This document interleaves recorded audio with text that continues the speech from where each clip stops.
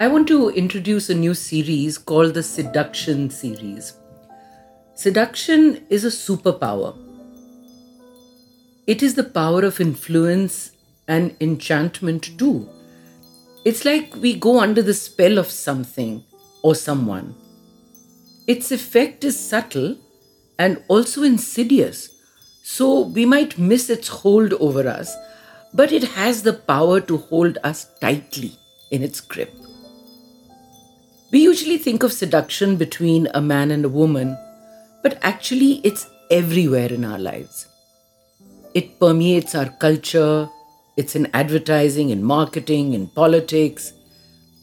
It's the same casting of a spell, luring someone towards you with power. But I want to talk about an unconventional way of looking at seduction. It's not just people or marketing on the outside of us, but the inside. Our emotions, for instance, our moods, our thoughts and feelings, our attitudes and our habits, like anger, disappointment, despair, even self absorption, like narcissism. They suck us in and blindly seduce us for long periods of time. And I want to emphasize here that such is the power of negativity, all negativity. It's a dark energy, like a black hole where we disappear into, and it robs us of the possibility of getting out of it. My point is that we allow ourselves to be sucked in by a strong force that we feel we cannot resist.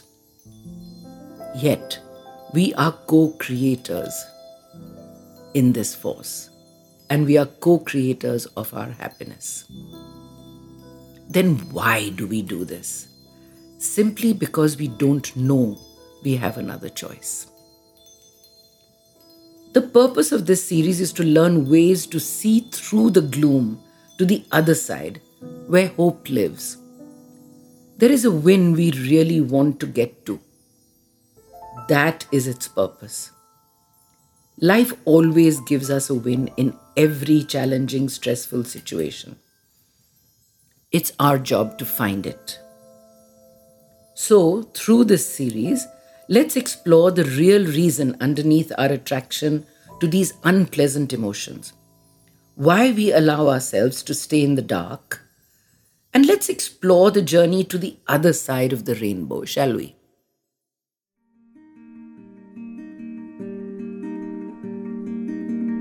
Join spiritual psychologist and India's number one biofeedback practitioner, Ritu Malhotra, as she guides you through the paths of self-discovery and personal transformation so that you can live in alignment with your values and purpose. You are listening to the Cellular Alchemist podcast, and here's your host, Ritu Malhotra.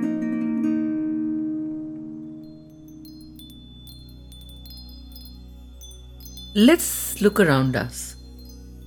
Let's hear the noise. What is this noise saying? I need and want more and more and more. Be it food, possessions, security, love, sex, happiness, money, of course, time, life, more, just more of it. This sense of not enough plagues us.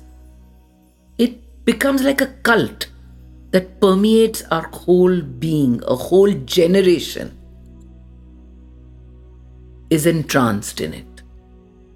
The motto is buy and hoard and consume and spend and exhaust and still live in scarcity. It's a modern curse to be so consumed, so distracted, not being able to look up from this feeling of lack. What would be an antidote to more? Let's think about it. This feeling that I need something else because it's just not enough. Sometimes I wonder if we can adequately know what enough means. I read somewhere that Emily Dickinson says that, it is so vast a sweetness, this feeling of enough. It can never really occur, only pathetic counterfeits of it, as if to say that it is a feeling so rare that we wouldn't know how to embrace it, even if we ever glanced upon it. So, I want to tell you about a fable that I read some time ago about a fox and a bear.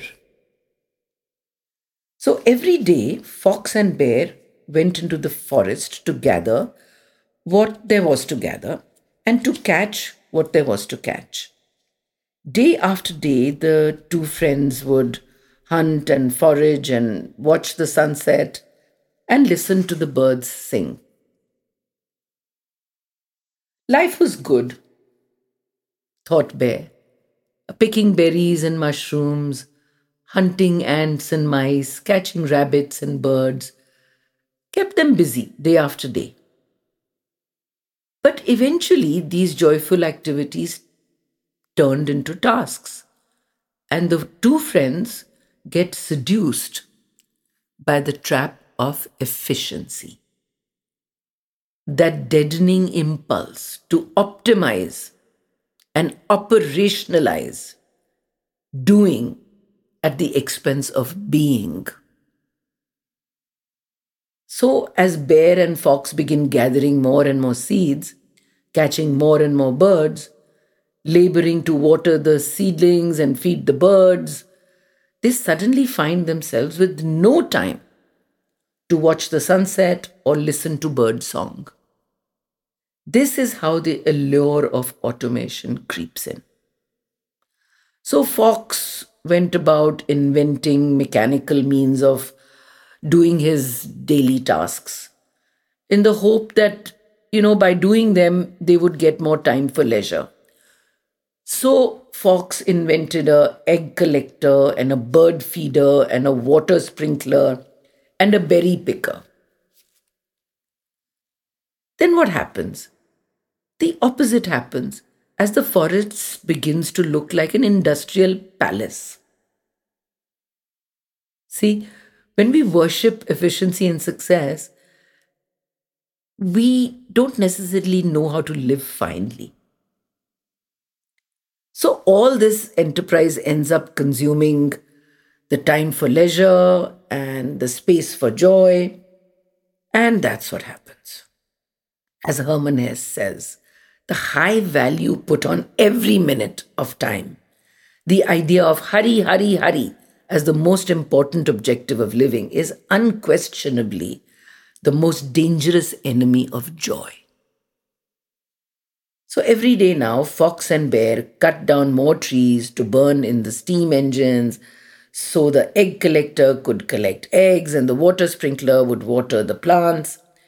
At night, they filled the bird feeder and fixed the berry picker and built more cages until it was almost sunrise. As Fox keeps dreaming up bigger and bigger engines, faster and faster machines, Bear finds himself so tired that he has no imagination left. Suddenly, he wakes up from the trance of busyness and remembers how lovely it was to simply wander the forest and gather what there is to gather and catch what there is to catch. And just like that, the two friends abandon the compulsions of progress and return to the joy of simply being alive. Creatures amongst creatures on a world already perfectly tuned for every need of ours. We have infinite store of sunsets in our lives, after all. So, what do we learn from this? Instead of focusing on more, let's focus on enough. We might want to ask ourselves a few important questions. Are the goals and dreams that I'm striving for, are they my own? Or are they things that I am being told that I should want? It's time to stop feeling overwhelmed and stressed out and start by embracing the idea of enough. Let's slow down and shift from more to just enough.